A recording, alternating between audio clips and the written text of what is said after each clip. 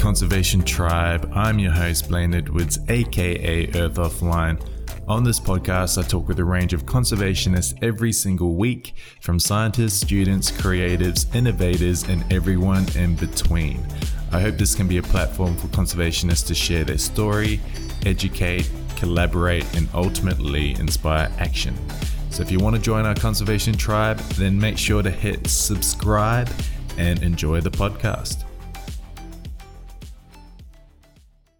Welcome back to the Conservation Tribe. Today we are joined by Heath Smith, a field scientist and lead instructor and acting director of Rogue Detection Teams. So Heath, cheers for coming on the show. Oh, thank you very much. I'm happy to be here.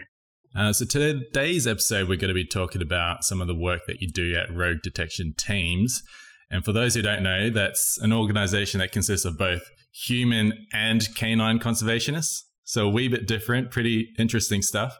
But before we get stuck into some of those questions, can you please introduce yourself to the podcast? Yeah, I'd be happy to. My name's Heath Smith. I am the lead instructor with Rogue Detection Teams based out of Washington State in the United States. Okay, so Rogue Detection Teams, what kind of project is it and when did it start? What's kind of that story? Oh, that's a great question. So Rogue Detection Teams, it's kind of a handful to say. And obviously it doesn't have dog in the title. And that was something we intended to do that we discussed quite a bit. Interesting. And as far as when we started, I'd say that was around this time, about this time last year. So we've been around for just about a year. It's a little bit closer to May. Yeah. But almost a full year now. Yeah. And before that, it was canine conservationists. Is that right? We used to be part of a program called Conservation Canines at the University of Washington. Yeah. Okay. And so so you mentioned that it was intentional not to include dog in the name of the organization. What was the rationale for that? Yeah. So I've been doing this for the last a little over 19 years now. And through that time, I've learned a ton working with the dogs. But one of the things that continues to kind of come up whenever we're interviewed or we're talking about a program, it's always focused on the dogs. And what we're really trying to get across now with kind of like just through our name is how important it is to have that handler attached with the dog, to have that team aspect. And so one of the things that as Rogues, one of the things we provide is teams. We don't rent or sell dogs to anyone. That's not kind of how that's not a part of our philosophy. Our philosophy is creating teams. So anyone's welcome to come and approach us, like how do we teach people, or they can come and take a course if we're offering courses, and they can bring their dog, or they can work with a dog we have, or we can help them find a dog. But at no point will we rent or sell a dog to someone. But we do provide experienced teams to help researchers with their projects. Mm-hmm. And so Rogue, why Rogue? Sorry, I'm breaking down your name here. I'm like analyzing your name. Well, that's exactly why we created the name the way we did, to make it kind of a discussion point and to kind of open up questions about why we do things the way we do. We went back and forth a lot on the name Rogue. Part of it was at the time we were looking at property in the Rogue River Valley in Oregon. We were really excited to kind of move down there, and then we were going to take the name Rogue. As things turned out, we ended up moving to Eastern Washington instead, to a fantastic and beautiful area here, but we did keep the name Rogue. As we were leaving the University of Washington, there were certain things that kind of brought that about, and it kind of made us out to be rogues. Like we were, when you see the movies about the rogue cops and they're going against the administration and doing things their way and all that.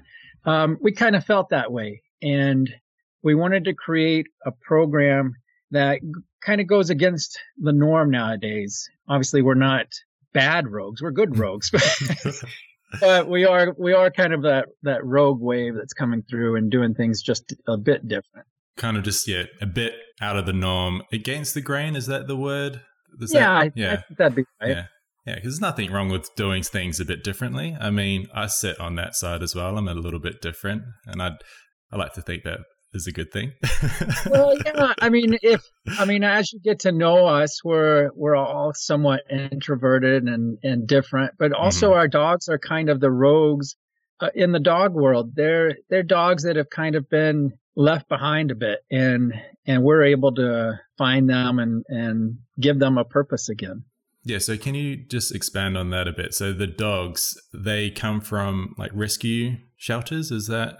Yeah, yeah. So they can come from a lot of different places. They can come from shelters. They can come from other programs like either conservation programs or police programs.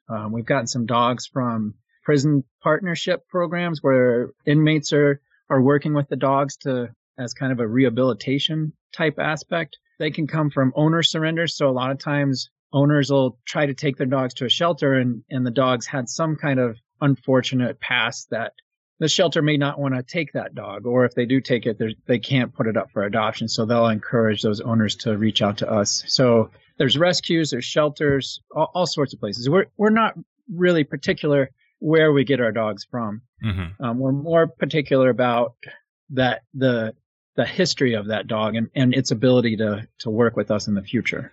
And so how many rogue dogs do you currently have in the team? How many humans as well? Is it a 1-for-1 kind of thing? No, it's we're still in the early stages of starting up rogues, so we're a bit heavy on the dog side and lighter on the human side at the moment. I think we have 18 dogs right now and 9 bounders, which is what we call a handler.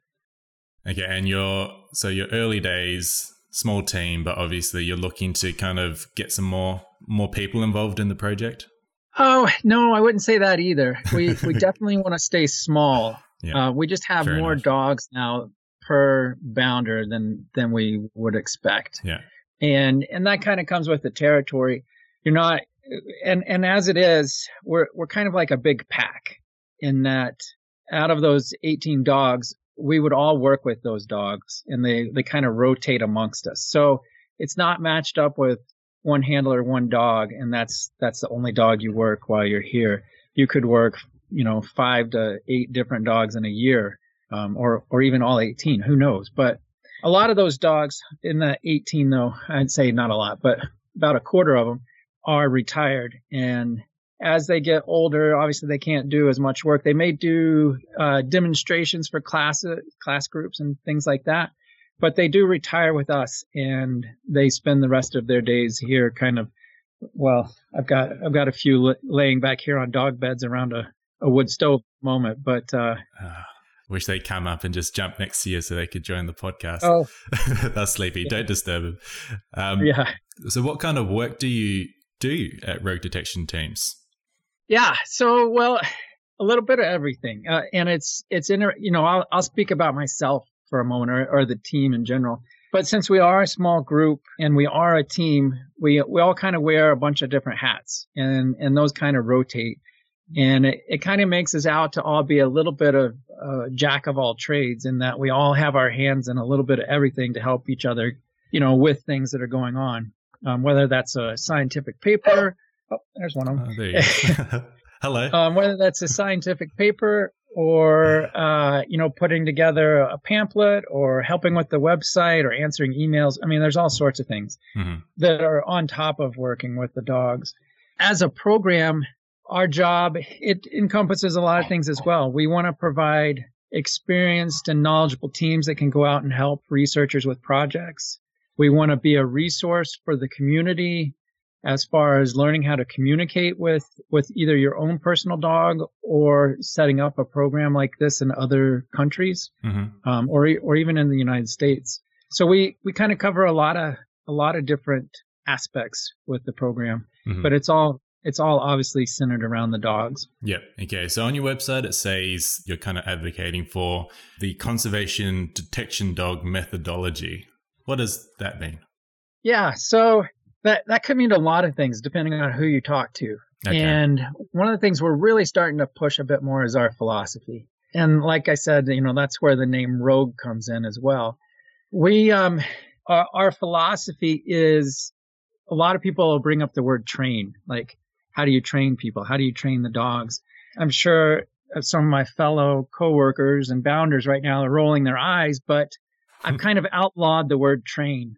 And that's as we've started to develop this philosophy or kind of look at what philosophy we've been developing, I started to realize that there's certain words that, the definition may be correct, but how it's interpreted by a person or a society is a bit different. And train's a really good example of that. When we train something, we anticipate it doing a certain thing that we want it to do. So we have a predetermined outcome that we're looking for. Our philosophy is a bit different in that we're focusing on communicating or teaching. And the difference that comes there is you can take a dog and you can train it to do exactly what you want. You can instill, years of training and then pass it on to somebody, sell it to them or rent it to them and say, okay, this is what the dog will do. Just don't mess that up. Our philosophy is different in that we don't train the dogs to necessarily do anything. We learn to communicate with them to reach that goal together. And we're asking them to, we'll take bear scat, for example. If we want them to find a bear scat, we'll show them a bear scat and we give them a reward. And then that's our ability to communicate, hey, we're looking for this bear scat. It kind of stops there. So when we're training a dog, you can train a dog to do that in literally an afternoon. You set out a scat, you have the dog alert to it, they get the ball and they make that association. What develops from that is what is really more important. And that's your communication with that dog and we'll say the bond that you form together. And over time and through our kind of philosophy, you learn to communicate with all the dogs, not just that one dog. And that communication, just like if you were talking to a person, will be different between each person and each dog. So I may communicate with Allie in a certain way, but maybe Pips is a different type of dog and I communicate him with differently than I do Scooby. So, we have all these different dogs with their own personalities and we don't kind of look at it as they have to understand what we're saying and that they react to our personality. We look at it as, okay, they have their own personality. How do we relate to that? And how do we use that to help us reach our goal together? Mm-hmm. Does that make sense? Yeah, that does make sense. So these dogs that are currently part of your pack, so just like humans, they have different personalities. Can you talk just briefly about what a couple of those personalities are and how you would communicate differently to each of those personalities? Like, what does that interaction look like? Yeah, totally. And as I'm talking about this, just understand that if it was a different bounder working with these dogs, all that would be could be completely different again, just because each of us are unique as well. So let's we'll make it kind of simple and just take cattle dogs and Labradors for a minute. And we have some cattle dogs that act like Labradors and some Labradors that act like cattle dogs. But just to make things a little bit simpler, a cattle dog is a type of dog that, has been bred for herding.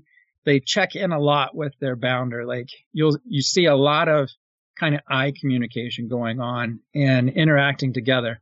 Whereas a Labrador, a lot of times, they're kind of more of an independent dog in that they just love to run around. And as they're running around, they pick up an odor and they'll track it down and say, oh, here's what you're looking for. And they're super happy about it. So they're kind of like this bubbly, wandering dog that runs around you the whole time. Whereas the cattle dog is a bit more like a detective and they're checking in and they're also equally super excited about it, but they're a bit more cool about it. Like, I got it. We did it, So there's a difference in how you would work with each of those types of dogs. Okay. So that would involve a lot of, I guess, paying attention and listening to the dog and kind of respecting them. Yeah, totally. Yeah. When someone comes to us to learn to work with dogs, the mindset's usually that you'll get paired up with a particular dog and you'll work that dog. And then maybe after you've got that down, you'll work a different dog. But we don't do that. When you show up here, depending on how many dogs are around, you could be working 15 different dogs, 5 the first day, 5 the next day, and 5 on your third day. So it'll be 4 days before you get back to the dog you started with. Mm-hmm. And the best way I can say to kind of think of that is like language immersion. If you're trying to learn a foreign language and you just get dropped in the country, then you kind of have to learn it. And in learning that, you start to learn, the dialects and how people are saying it and the body language that's going on with it. So when we kind of encourage people to work with a bunch of different dogs, it changes the way they think. They're no longer to make assumptions of this communication they're developing with a particular dog. And that's what, as people, we tend to do. We tend to kind of come up with, oh yeah, I'm really connected to this dog. They're really I mean, I'll hear people say this to me, we're really bonding. And what we know here is, as soon as you pass the ball if I was working with Pips and I pass the ball over to somebody he doesn't even know and he sees they have the ball, well, he's not listening to me anymore. He's now listening to that person that has the ball. Like, that ball is what he's working for. And so whatever kind of super bond or relationship I feel like I have with Pips, and we do have a great relationship, it's not quite as romantic as I want to think it might be. Not that I'm romantically involved with Pips, but romantic in that it's this supernatural connection we have together. Interesting. That is very interesting. So it's not like, from me not knowing you, not knowing your dogs and the relationship that you have, but I know that you've been working with them for, so many years and this is your job.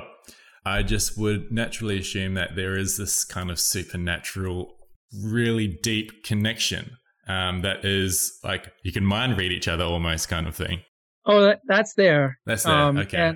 And that's exactly what, when people show up, we'll be doing some exercises or something, and I'll step in and the dog just does what I am saying they'll do. And people are like, oh, that's just because you have this relationship already with the dog. And I mean, sure, there's some of that there, but what is really important is the dog's reading my body language and kind of what I'm asking it to do without, using commands that everybody's hearing. So it does kind of come across as this telepathic type supernatural communication, but it's really a lot simpler than that. Okay. And it's harder for people to see that. A good example would be, sometimes I'll do demonstrations and I can set out a pine cone and I'll show people, like, this dog's not trained on pine cones, but watch, I can make them alert to that pine cone just like they would a scat, just based off my body language.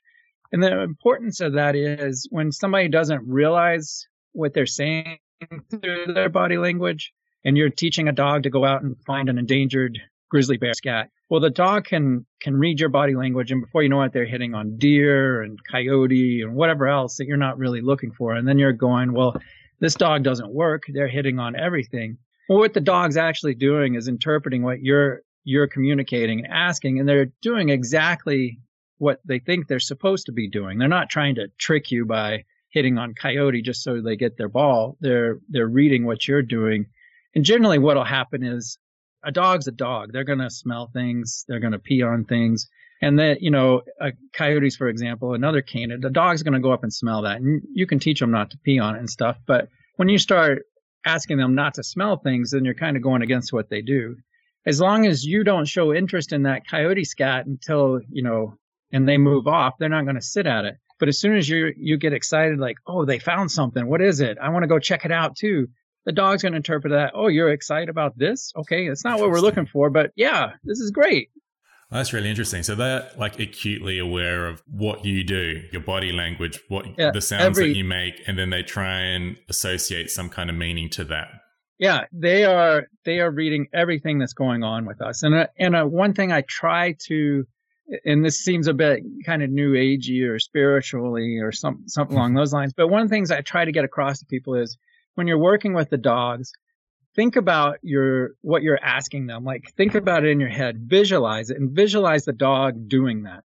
And the idea is not there that, you somehow control the dog by telepathically envisioning it in your mind. What happens is, if you can think about that working in your head, then your body starts to kind of listen to that.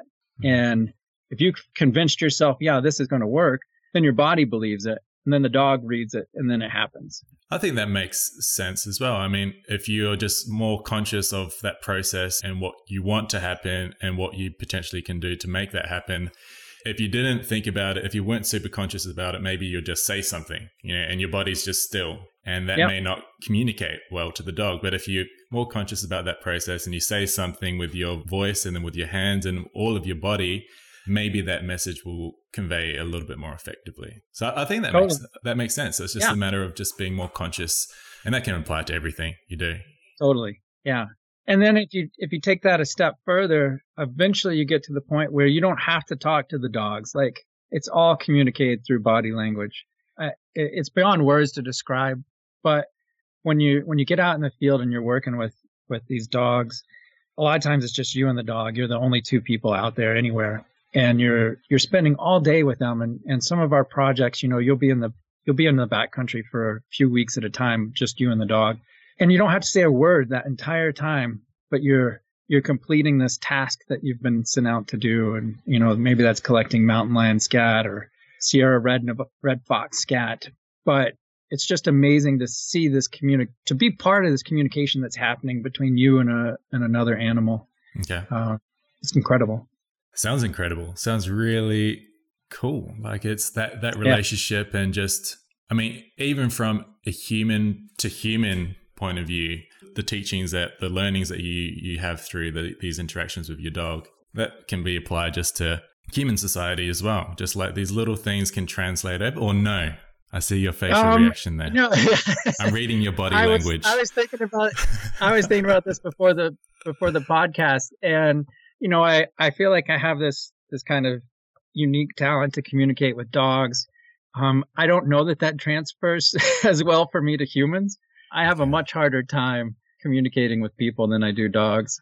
And maybe that's because the dogs are so well at reading my body language. I don't have to say everything straight out, whereas people don't really understand my body language so much. A lot of times if I'm playing a joke or something, people take it serious. Mm-hmm. And then when I'm really serious about something, they think I'm playing a joke on them. So I'm a little bit confusing in that sense, but yeah, I definitely think it could be useful. I just haven't been able to switch over to people so well. Switch that one over. Fair enough. I find that kind of communicate. I'm a bit of it. Like you mentioned being an introvert. I'm an introvert myself, which seems kind of ironic that I host a podcast. But what I find is I really enjoy one-on-one conversations.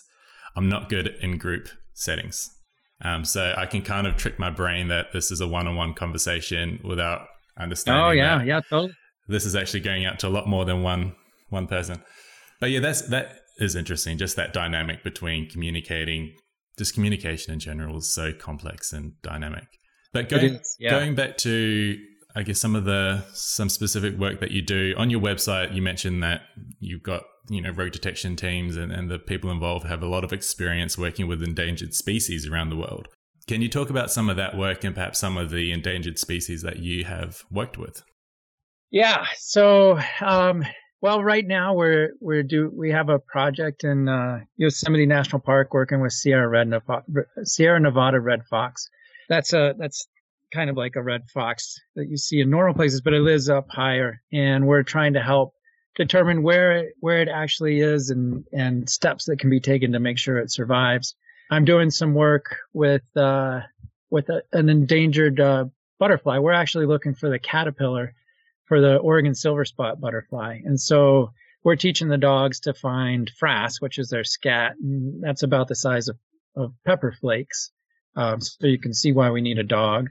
I'm trying to think of some of the others. The problem I generally run into here is we've done a lot of work in the last 20 years, but we've only done a year's work as rogues, and it gets a bit confusing who's done what work. But over the past 20 years, we've done work with grizzly bears and tigers and mountain lions and pangolins and all sorts of stuff. And the important thing I think the important concept to understand is, if something's endangered, the dogs can really help in those situations where it's hard to get the data, because we can either teach the dogs to find the actual animal, and we do that in some cases where it may not be endangered, but it's invasive, and there's a low population of invasive animals that you need to find to be able to remove to protect the endangered species. It could be an endangered species in that, you're not even sure if they're there. So if you're training on the scat, then there's a lot more scat per individual, and then you have a much better chance of finding it because you just have to find the scat. Mm-hmm. To the dogs, they don't care if it's endangered or if it's everywhere or if it's a plant or an animal or anything. It's all just an odor to them. So we do end up doing things like toxins that it could be in the environment, or diseases that could be in trees, or invasive plants that are coming up. So it's all kind of the same. Another important thing to keep in mind is the dog method is only one of the many, many methods out there to find information. And a lot of times we get asked, how does the dog method compare to trapping or camera traps or hair snares? That's not really an answer. Well, it's not an answer I'm so much concerned with. We know what dogs are capable of, what dog teams, I need to correct myself there, what dog teams are capable of. And just like if you were setting out a camera trap, if you don't know how to set up the camera's not going to work so well. If you don't know how to work the dog's not going to work as well as a team could. But there's no reason you can't do camera traps and a dog, or camera traps, a dog team, and hair snares. And then you're getting information in a lot of different ways. And I think that's the real value. That's the value for researchers to kind of understand. Don't limit yourself to one method, but use these methods to complement each other. I believe in that. I mean, I think it seems as though humans fall into the trap sometimes of trying to find out some kind of master answer that applies to every single problem possible. And that just isn't the case. It's all, like I said a minute ago, it depends. The best answer depends on a million different variables. It's all context driven. So this is just the work that you're doing is an important piece of the puzzle, I think. But there's plenty of pieces, obviously. Yeah. But the work is based around detecting things, whatever that might be. It's based around detection. So using the skill set of a dog that humans don't have. So their acute sense of smell and that kind of stuff. Yeah, so they make a good combo. Humans and dogs make a good combo in a lot of these situations because we're both working up each other's different skill sets. Yeah, so let's take a bounder, for example. With the proper kind of instruction and teaching and stuff, I'm trying to avoid the word training there. When they get to a point where let's say they know how to communicate with the dog, and that's all done, which honestly takes years. They also should be able to read the landscape. So they're looking at wind patterns that are happening. If it's a sunny day or a cloudy day, if it's hot or cold, how strong the wind is. They're thinking about all that, but then they're also thinking about the ecology of whatever animal they're looking for. So, if they're out looking for mountain lions, they're going to think about, okay, where would the mountain lion be on this landscape? They're reading tracks they're coming across, any kind of sign that's out there. And then they're also thinking about the prey of the mountain lion. So a lot of times to find these predators, you want to go where the prey is. So they're thinking about all sorts of stuff out there in addition to the dog. And that's where the whole team aspect comes in, because a dog has a phenomenal ability to smell, way better than we can catch odors on the wind. But if a dog can't read the landscape and let's say there's a hill and the odor's coming off a hill and it disappears right at the bottom of that hill, but then they pick it up farther away from the hill. As they move toward the hill, they lose that odor and they're like, okay, it's not this direction. And then they'll wander around. They can't find that sample. But a bounder is able to look at that landscape and go, okay, the wind's coming from this direction, and I've got this hill here that's kind of maybe pushing the odor over. Let's move over here and look. And then they help the dog find that odor. So they work as a team. And that becomes extremely important on studies, especially where you're looking for endangered species. You don't want to just go out there with a dog and think you're going to find things. It does take a team to do that, to do it well. Okay, so I'm going to quickly go back to something you said earlier in the podcast about the work that you're doing now wasn't originally your goal. What was your goal 19 years ago before you discovered your first dog was Gator? Yeah. What was your original goal, and kind of, how did you meet Gator as well? Like, what was that turning point like? Sure. Yeah. So up until the point I had met Gator, I had worked on black bears, wolverines, red wolves, all kinds of megafauna projects, super cool things where you're trapping things and you're getting your picture taken with them and you feel really cool. Like, yeah, I'm a wildlife person. Yeah. And, honestly, if I had thought about it, I probably should have been a naturalist, but I didn't know what a naturalist was. I didn't even know what a wildlife biologist was when I came out of high school. What is a naturalist, just real quick? Oh, a naturalist.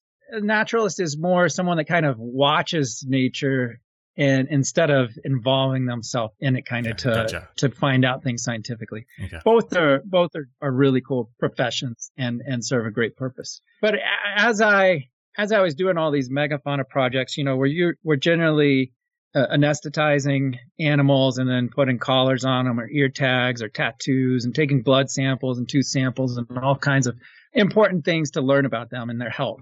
And I thought that was just the way things had to be done. I had a friend that applied for a job in Jasper, Alberta, working with grizzly bears. And I was like, oh, that sounds really cool. I'll apply for that as well. And I did. And I didn't really pay attention so much to it. It was just, generally when you're in this field of kind of a seasonal wildlife technician, you're going from one job to the next and you're putting out a lot of resumes and applications to try to find that next job. And this was one of those. We both ended up getting the job and showed up, and we were what was called orienteers. There used to be a third member to the dog and handler team of an orienteer, and the orienteer would read the map and generally collect the samples, and the handler focused on playing with the dog and reading them. Anyway, I was hired as an orienteer, and we showed up and realized, there's these dogs that we're kind of involved with. Like we're not allowed to touch them or anything, but their handler is handling all that. As it turned out, Gator was this blue heeler, and his handler had just gotten a puppy at home, and so he didn't want to take Gator home at night because the puppy was there. We were camping on this property, and so it kind of ended up I took care of Gator in the evenings after his handler had gone home, and so Gator moved into my truck, and over the course of the summer, Gator and I bonded quite a bit, and to where Gator kind of listened to me more than other people. And inadvertently through all that, I ended up becoming Gator's handler. And then the next year I was the crew leader. And the year after that, we kind of started Conservation Canines. And that all stemmed from after I met Gator. This was just a summer job. I adopted Gator at the end of that summer. And then every job I applied for, I couldn't get because I had a dog. Like, most wildlife jobs, you can't bring a dog with you, or the Forest Service doesn't allow dogs to stay in the barracks, or who knows what. And so I just couldn't take a lot of jobs. So I ended up actually going to work at Lowe's Home Improvement, because all of a sudden in one sense, I had a child I was responsible for now, in that, I couldn't just leave Gator and go take a job. Like, he was part of my life now. And so I also realized through that whole thing, sorry, I kind of got off topic there thinking about Gator, but I also realized the strength in what Gator was able to help us do, in that when he found a sample, that sample could be sent to a lab where they would get they could get DNA and see what individual it was. They could see if it was male or female, if it was female, if she was pregnant, how healthy they were, any diseases they might have, what their diet was, and what their location was. So this was a lot of the same information I had helped get when I was trapping and say tagging a bear. We'd put a radio collar and we could track it, and sure, you get some phenomenal information about that. And it's extremely important having that information. But at the same time, we could go through the landscape and look at a lot of different bears at the same time and see what their locations were and start to get a picture that way. So for me personally, being able to connect with an animal, in this case the dog, was what I was kind of hoping to have in studying bears. Like, I was connecting with the bears in one sense. And then seeing this connection I made with Gator was everything I'd been looking for in life. It was amazing. And then the ability to use that to help endangered species or plants or whatever was just kind of icing. Yeah, a bonus. Yeah. Do you have any favorite memories with working with Gator? Oh, Gator was amazing. He had this smile. I don't know that before working with dogs, I would think the dogs really smiled. And now we have a dog in the program, Jack. He has an incredible smile as well. But Gator was he was like a grumpy old man, in that he wasn't super friendly with everybody, but he and I had this it was like we're two grumpy old men, I guess. But we had this understanding, and I could sit down and Gator'd come up. This actually happened in the field one day. Gator came up and I was eating my sandwich. I always eat peanut butter and jelly sandwiches. I'd like to know how many I've eaten in my life, but I had this peanut butter and jelly sandwich, and Gator's trying to nose in. And I'm like, go eat your, like I gave him a lunch of kibble as well. And I was like, go eat your kibble, and then you can have a piece of my sandwich. So he walks over and he eats his kibble, and then he comes back, and I'm like, what?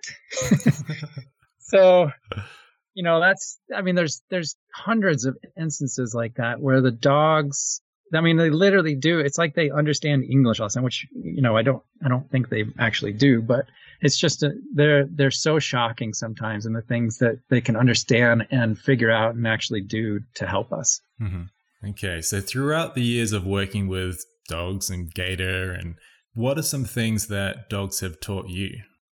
Well, as I said, I had cats growing up, and cats are amazing. But dogs are, they're different, obviously. They're selfless. They're loyal. They're honest. They're kind of jubilant. They're always happy to see you, unless you've been gone for like 3 months, and then it might take a day or two before they acknowledge that you've actually come back. But but when they do, they're super happy that you're back. So I've learned a lot from dogs just in being kind of genuine. I think that's one of the things that just their outlook on life is really positive, and I really like that. So they're authentic, that they're themselves. Yeah. And they accept that, and they're happy with that. And that kind of seems to like radiate and inspire others around them to probably do the same. It seems like whenever I'm around a dog, they're always so happy. I'm like, I want to be happy too. Like it just radiates out. Yeah. Another thing I probably more work related I've realized is patience. You can, you're trying to work with a dog on something, and you've got some elaborate apparatus set up, and the dog comes through and just knocks everything over, and you're like, oh God, this is never going to work. And then you try again and it gets a little better. And then let's say the third time it just works. Like the dogs are incredible at, when we go through school, we're kind of taught to kind of really put our head to the grindstone. Is that our nose to the grindstone? I can't remember now, but really kind of buckle down and study and cram and memorize all this stuff. What I've learned with the dogs is you teach them a little bit, like maybe you do an exercise for 15 minutes and you let them go and think about it for 30 minutes to an hour. You bring them out. It's like they've been thinking about it that entire time. And so in working with the dogs, you have these little steps that you take, and before you know it, you've accomplished so much. But if you take a dog and you say like 8 hours today, we're going to work on this, you don't get anywhere. And it's incredible to watch the dogs grasp things, like to see them make that connection. Mm-hmm. Especially like when you're taking a dog that's, let's say, been at a rescue or a shelter for years because it's not adoptable, or it's somewhat aggressive, or destroys couches to get to a tennis ball or whatever. When they come here, they're they seem a bit defeated sometimes. And then as they go through learning the stuff we do, you actually see their body physically change in that, they hold themselves with kind of like a purpose, like a sense of pride.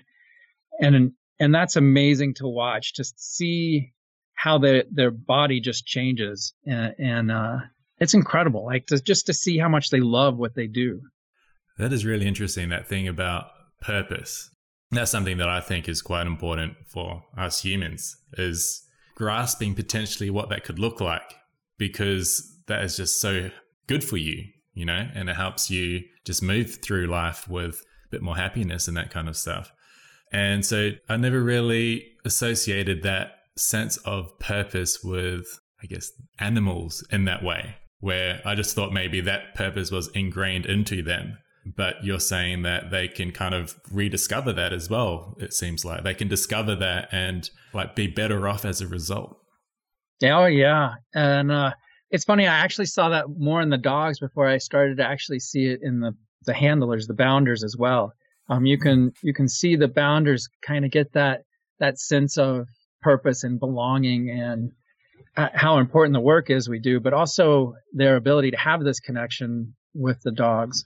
And it changes people. I should point out real quick before I forget, Our dogs, you were talking about kind of rediscovering their purpose.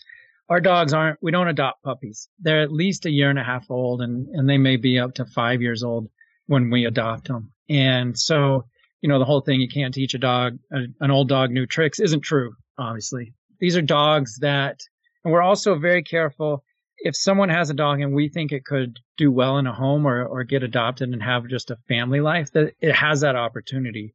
We're looking for the dogs that are out of chances. They've destroyed people's homes. I'll take Pips for a good example. Pips came to us from an incredible rescue in Arizona, United Friends Partnership.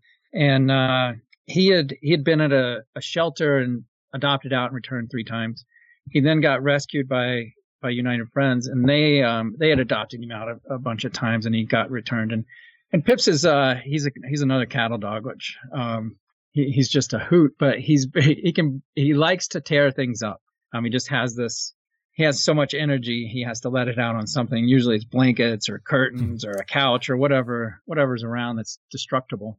But you couldn't find a home for him. Like, he couldn't just stay in a home and be happy. He needed a job. So they reached out to us, and they brought him up, and we adopted him, and he became part of our team and is amazing.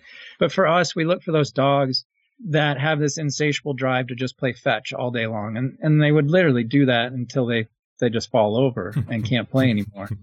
There's times where we actually have to put them on a leash to get them to come out of the field because they would just want to keep looking for things to play ball. That's a nice touch. So the dogs that you have in the team, you're wanting what's best for them. And if that means not being part of rogue detection teams and being in a family, like somewhere else, for example, you're all for that. And I like that kind of going back to the difference between training and teaching. I guess from what I understand from what you said, the teaching part is the end goal is like a shared goal at the end. It's not a human goal. And that may be the training part, is you're training the dog to reach this human goal. Whereas the teaching is kind of this shared goal where the human and the dog would like to get to. Like, they both benefit from that process. Exactly. A lot of times folks will show up for classes and they want like a rule book or a manual on how I work a dog. And there isn't one. I mean, you could make one, but it wouldn't apply necessarily to most people the way I do things. Mm-hmm. So when someone comes here and is taking a course, that course is designed around them and each dog they're working specifically. So let's say Joe goes out and is working Pips, and I tell him to do a certain thing while he's working Pips, like based on their communication.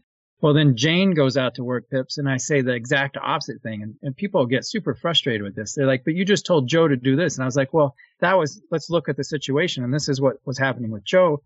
Now, if we look at the situation with you, this is what's happening. And that calls for a completely different approach. Mm-hmm. And the key there is not knowing exactly what to do. The key there is understanding the communication that's happening and being able to kind of anticipate that or see what's happening and change how you're communicating quickly to get to the end result you're looking for. So it's all very organic. Yeah, all organic.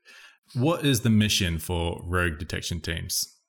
The mission, it kind of being a resource out there for people to come and see there is a different way, but then also to form these collaborations between researchers and conservationists and wildlife scientists and just people and communities and bringing that all together to show how dogs can help us do all that, and just communication, how important communication is.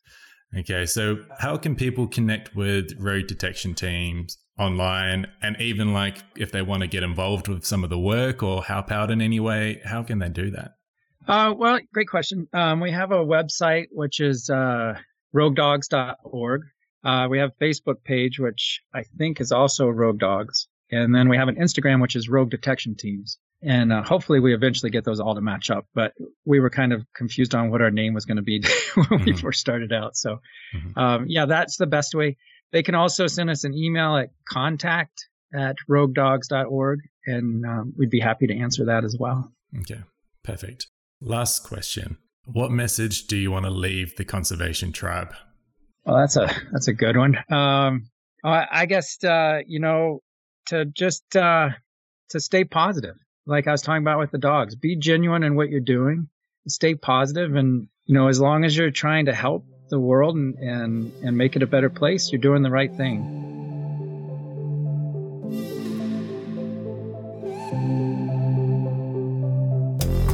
Thanks everyone for tuning in. If you enjoyed today's episode, then please feel free to subscribe. And if you want to be an extra legend, then please also leave a review. It really does help grow the channel. Thanks again, and I will see you in the next episode.